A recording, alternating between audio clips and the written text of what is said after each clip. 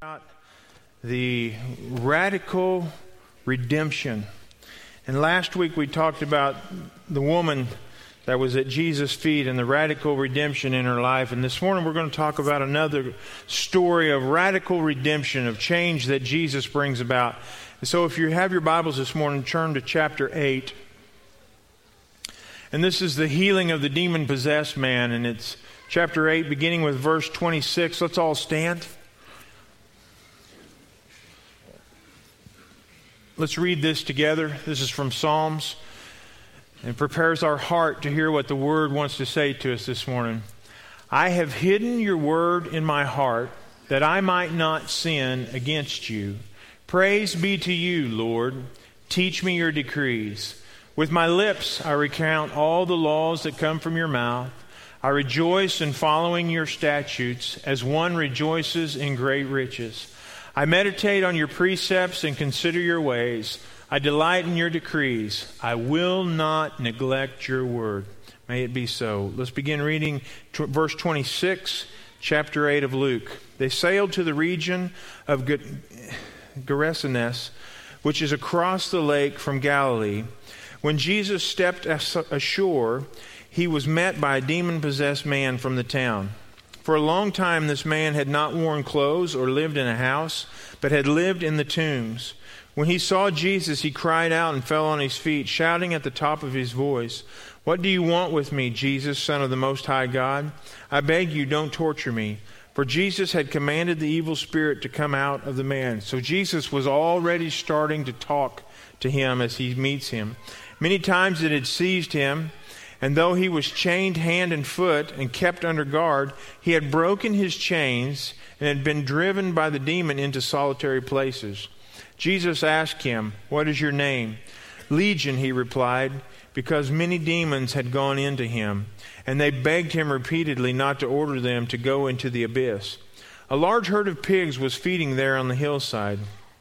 The demons begged Jesus. I think this is interesting. The demons are begging Jesus, because they know how much power he has over them. They have to do whatever he says, and they're begging him. The demons begged Jesus to let them go into them, and he gave them permission. He gave them permission. God is so powerful. When the demons came out of the man, they went into the pigs, and the herd rushed down into a steep bank into the lake and was drowned. When those tending the pigs saw what had happened, they ran off and reported this in the town and countryside. The people went out to see what had happened. When they came to Jesus, they found the man from whom the demons had gone out sitting at Jesus' feet. He's completely different. He's sitting at Jesus' feet, dressed and in his right mind, and they were afraid. Those who had seen it told the people how the demon-possessed man had been cured.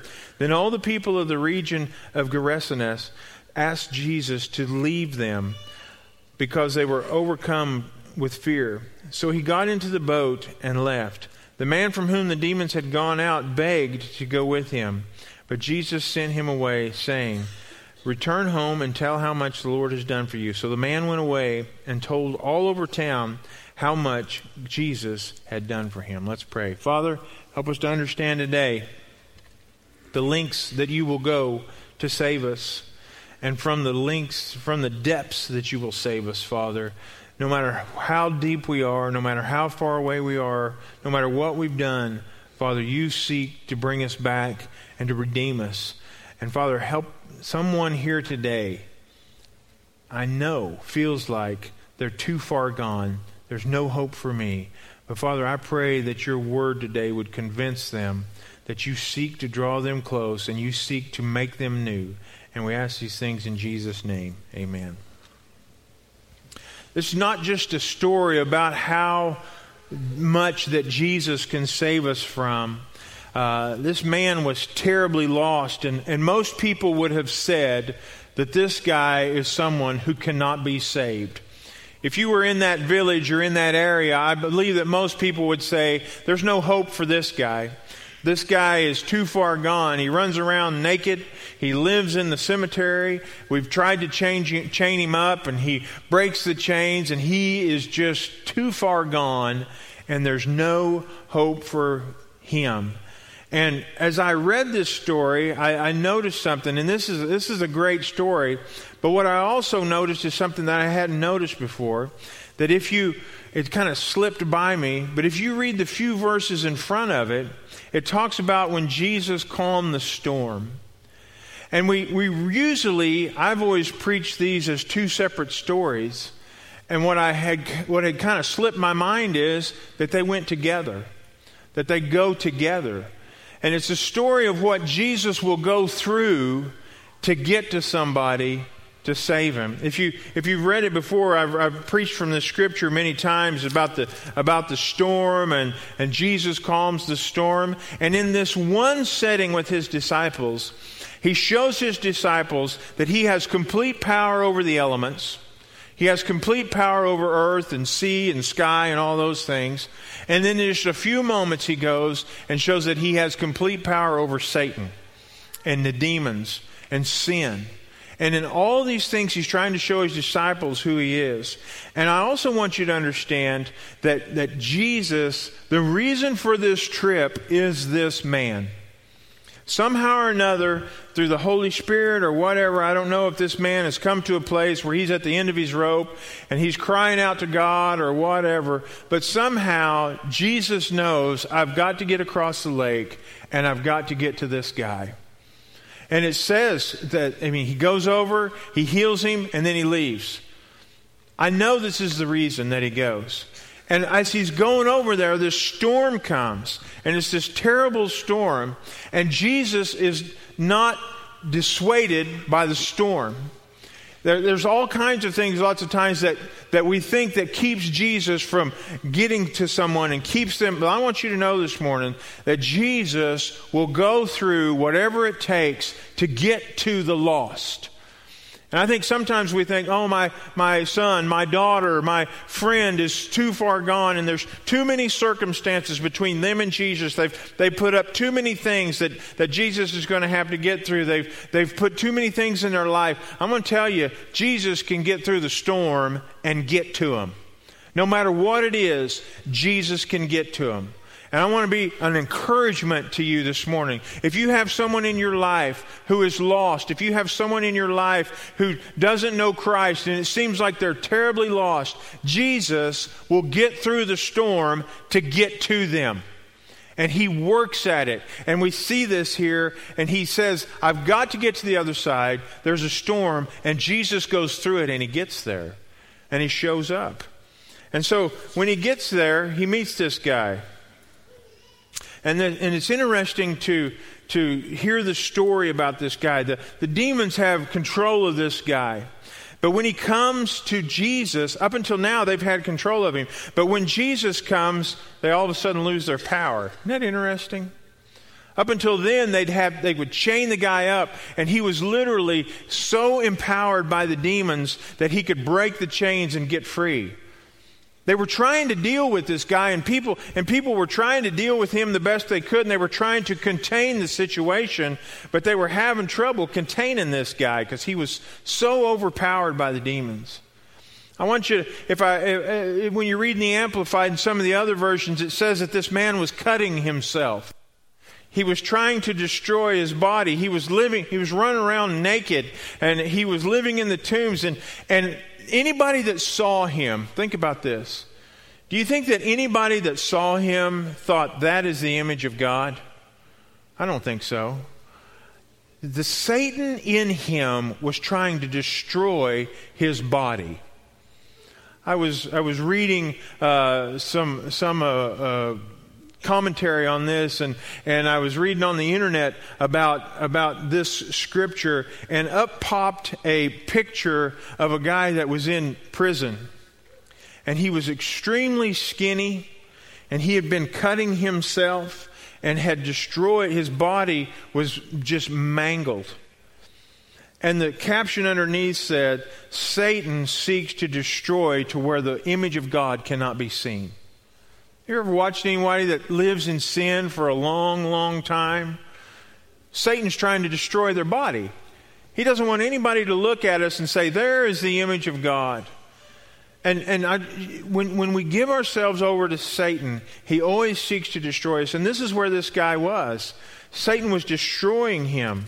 And when we give ourselves over to Satan, he always destroys it. This guy was in this place, and he was in a terrible place, and Jesus goes through the storm to get to him. And as soon as Jesus sees him, he's already crying out. If you go in verse 29, it says, and Jesus commanded the spirit to come out of the man. He steps off the boat, and this guy's already coming. And Jesus, as soon as he sees him, is like, man, you guys get out. Get out. You no good, sorry demons. You've bothered this guy. I would love to hear what Jesus had to say to this guy. He steps out of the boat. The guy's running to him and trying to get free of all this stuff. And Jesus is like, oh man, it's on. You got no more power over this guy. And the demons know it. As soon as he starts speaking, they know it. And Jesus is getting rid of it. And this is my favorite part. The demons begged. The demons are begging Jesus. I think sometimes we think that Satan, because we see that Satan has such control over people that we're just like, oh, there's no way that God can ever do anything with them. And they have no power against Jesus. The name of Jesus has so much power, and we act like it doesn't have any. You ought to be praying the name of Jesus over everything that is wrong in your life. And everybody everyone that is lost in your family, you need to be praying the name of Jesus, the name of Jesus, the name of Jesus, the name of Jesus over them. This guy that, did I tell you the story about the guy that spoke at Sunday school convention? The guy that spoke, did I tell you about when the guy tried to shoot him? He's in his parking lot. He's after church. He's in his parking lot. He's walking out to his car. This guy walks up to him. He turns around. The guy puts a gun right on him. And he goes, I'm going to kill you right now. And the guy goes, in the name of Jesus, set that gun down and walk off. And I was thinking, I would ask him in the name of Glock. But anyway, but he goes, in the name of Jesus, put that gun down and walk away. And the guy goes, and walks off. And I'm thinking, I need more faith. I need more faith. We need to be speaking the name of Jesus on everything that is not like him. And the demons begged him for their lives because Jesus was in complete control. He walks out of the boat, he's in control. And the demons are like, oh, please don't throw us into the abyss. And we are just so scared of everything. But we don't need to be because we have the power of Jesus. And the people in the town had tried to deal with this guy. The people had done what they could. They chained him up, and they had tried to contain the problem. As much as was humanly possible, they tried to contain the problem. And isn't that what we do? We try to contain the problem. We have things going on in our life, and we try to work around them, and we try to be able to live life with the problem. You ever done that? You got something wrong in your life or in your family or whatever it is, and you just try to live with it. And that's what these guys were doing. They didn't need to live with it. Jesus comes and says, hey, I can take care of it. It can be done with. We can fix this right now if you'll let me. But they just tried to contain it. I remember that I think it was back in the 80s, they were having so much trouble in the inner city that someone came up with a really great idea. And it was a government idea, so it really wasn't a really great idea, but they thought it was. And they said, if we could just get these kids that are causing so much trouble to play basketball at night, if we could just have basketball tournaments at night, then that would make the problem go away. If we could just contain the problem. It wasn't a basketball, it wasn't a recreation problem. It was a heart problem. It was a Jesus problem. If we could get Jesus into all the problems in the world, there wouldn't be any problems in the world. And we need to put Jesus, instead of trying to contain the problems, we need to put Jesus into the problem. And sin is the problem. And sin is always the problem. And the last thing I want to talk about is the reaction that these people had. They were more upset. This is what's interesting. They were more upset about the pigs than they were excited about the crazy man being sane and running around in clothes again. You know, I don't know about you, but if there's some naked guy running around town, that would be a little disturbing to me. There's a naked guy that runs around and sometimes on Memorial Day you go to the cemetery and the naked guy's running around to the cemetery. That's what this was. He's a disaster for the whole town. And then a few pigs get killed, and they're like, what about the pigs? And they don't even think about the naked guy's wearing clothes and he's sane again. They're not happy about that. They're upset because their pigs are gone. And sometimes we put more value on our stuff and our jobs and the things of this world than we do on the salvation of others. I would like for someone to get saved as long as it doesn't cut into my time. I would love for someone to have a better marriage and for God to come and work in their marriage, but as long as it doesn't cost me any money, that's fine. If it doesn't cost me any time, that'll be fine. And that's where these people were. And literally, if you read in the Amplified Bible, it says that the people were possessed. This whole area was possessed. He was possessed by demons. I believe these people were possessed by their possessions. They didn't care about this guy as long as they had their stuff. Do you believe that you can be possessed by your possessions? I believe you can. I believe that sometimes our stuff owns us. We think we own it, but it owns us. And sometimes our possessions are what possesses us. Verse 37 says the people told Jesus to leave because they were possessed. They liked their dirty little place filled with pigs, and they liked the things the way they liked them, and they didn't want to change. When Jesus comes in, things have to change. And they didn't want it to change. They wanted it the way it was. They weren't ready to let go. And we see that this whole area is just this area of darkness. And this guy was probably the worst of the worst, but the whole area was suffering. And Jesus comes, and the worst of the worst comes and meets him, and he takes care of the worst of the worst. He goes through the storm to get the worst of the worst.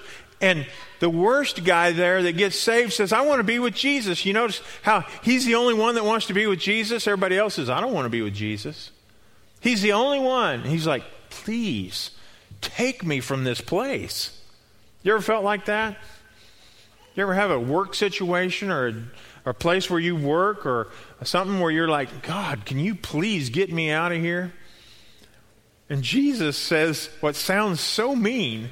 He goes, no, I want you to stay here. Sometimes you're in a bad situation because sometimes you're in a bad situation because you got there.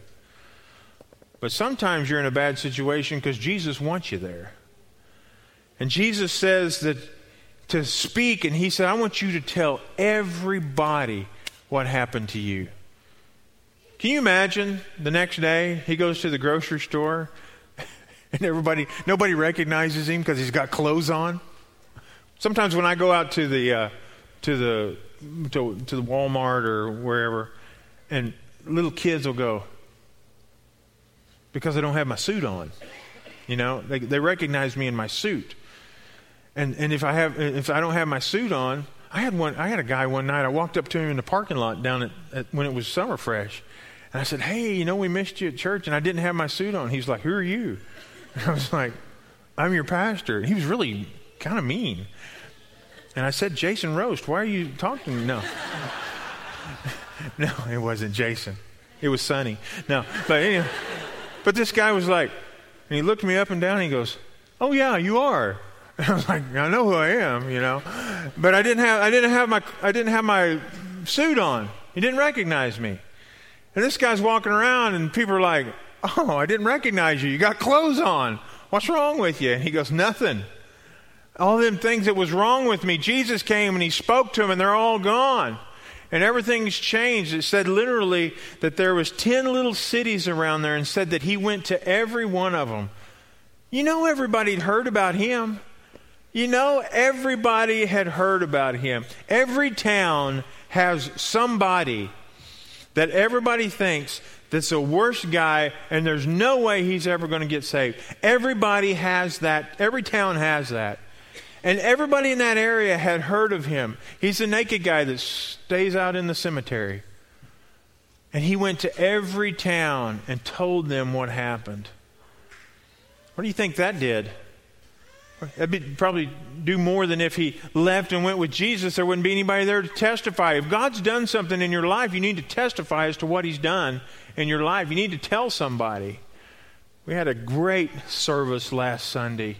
I think Ross and Ariel, I think that was some of the best testimony I ever heard in my life.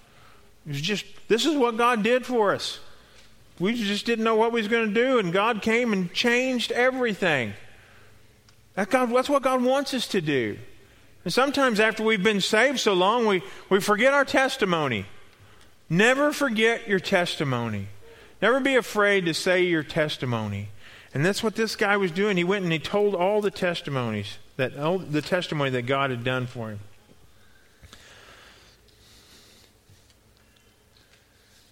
I don't know what's going on in your life this morning, but you have a choice between Jesus and the world.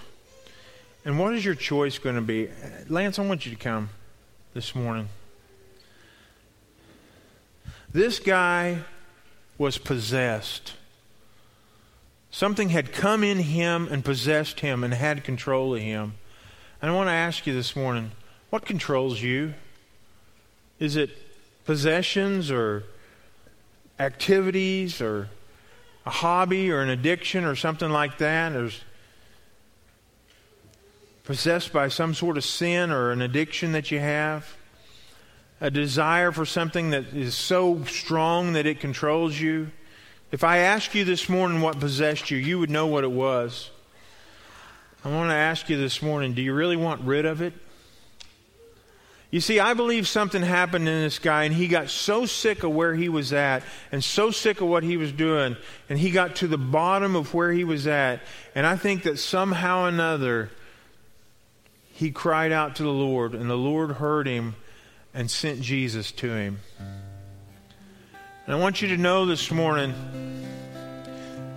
that if you want Jesus, if you're seeking after him, he is seeking after you more. And some of you this morning need to know that he would come through a storm to get to you.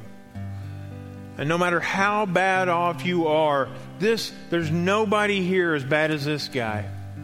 Nobody is suffering like this guy was. And Jesus changed his whole life. I want you to stand this morning. Someone this morning needs to take a step forward. This guy, it says that as Jesus was coming out of the boat, this guy was coming to Jesus. Maybe this morning you need to step out of your seat and come and meet Jesus at the altar. It requires a step. It requires you saying, I am not where I need to be. I am suffering and I need God to change things in my life. And you say, well, what will people think? We don't care. We will rejoice with you. We've all had to do that. We've all had that time in our life when we're like, we are not where we need to be. And I need Jesus and I need him to change me and make me new. And we've all made the step to this altar at some time or another. Maybe not this altar. Mine was at a little altar down in Ava, Missouri. And I've stepped to that altar many times since then. But maybe this morning you say, I want to be free of what possesses me. And I want you to know that God will meet you. He will meet you this morning right here. I want us to sing. If you need to pray this morning, come.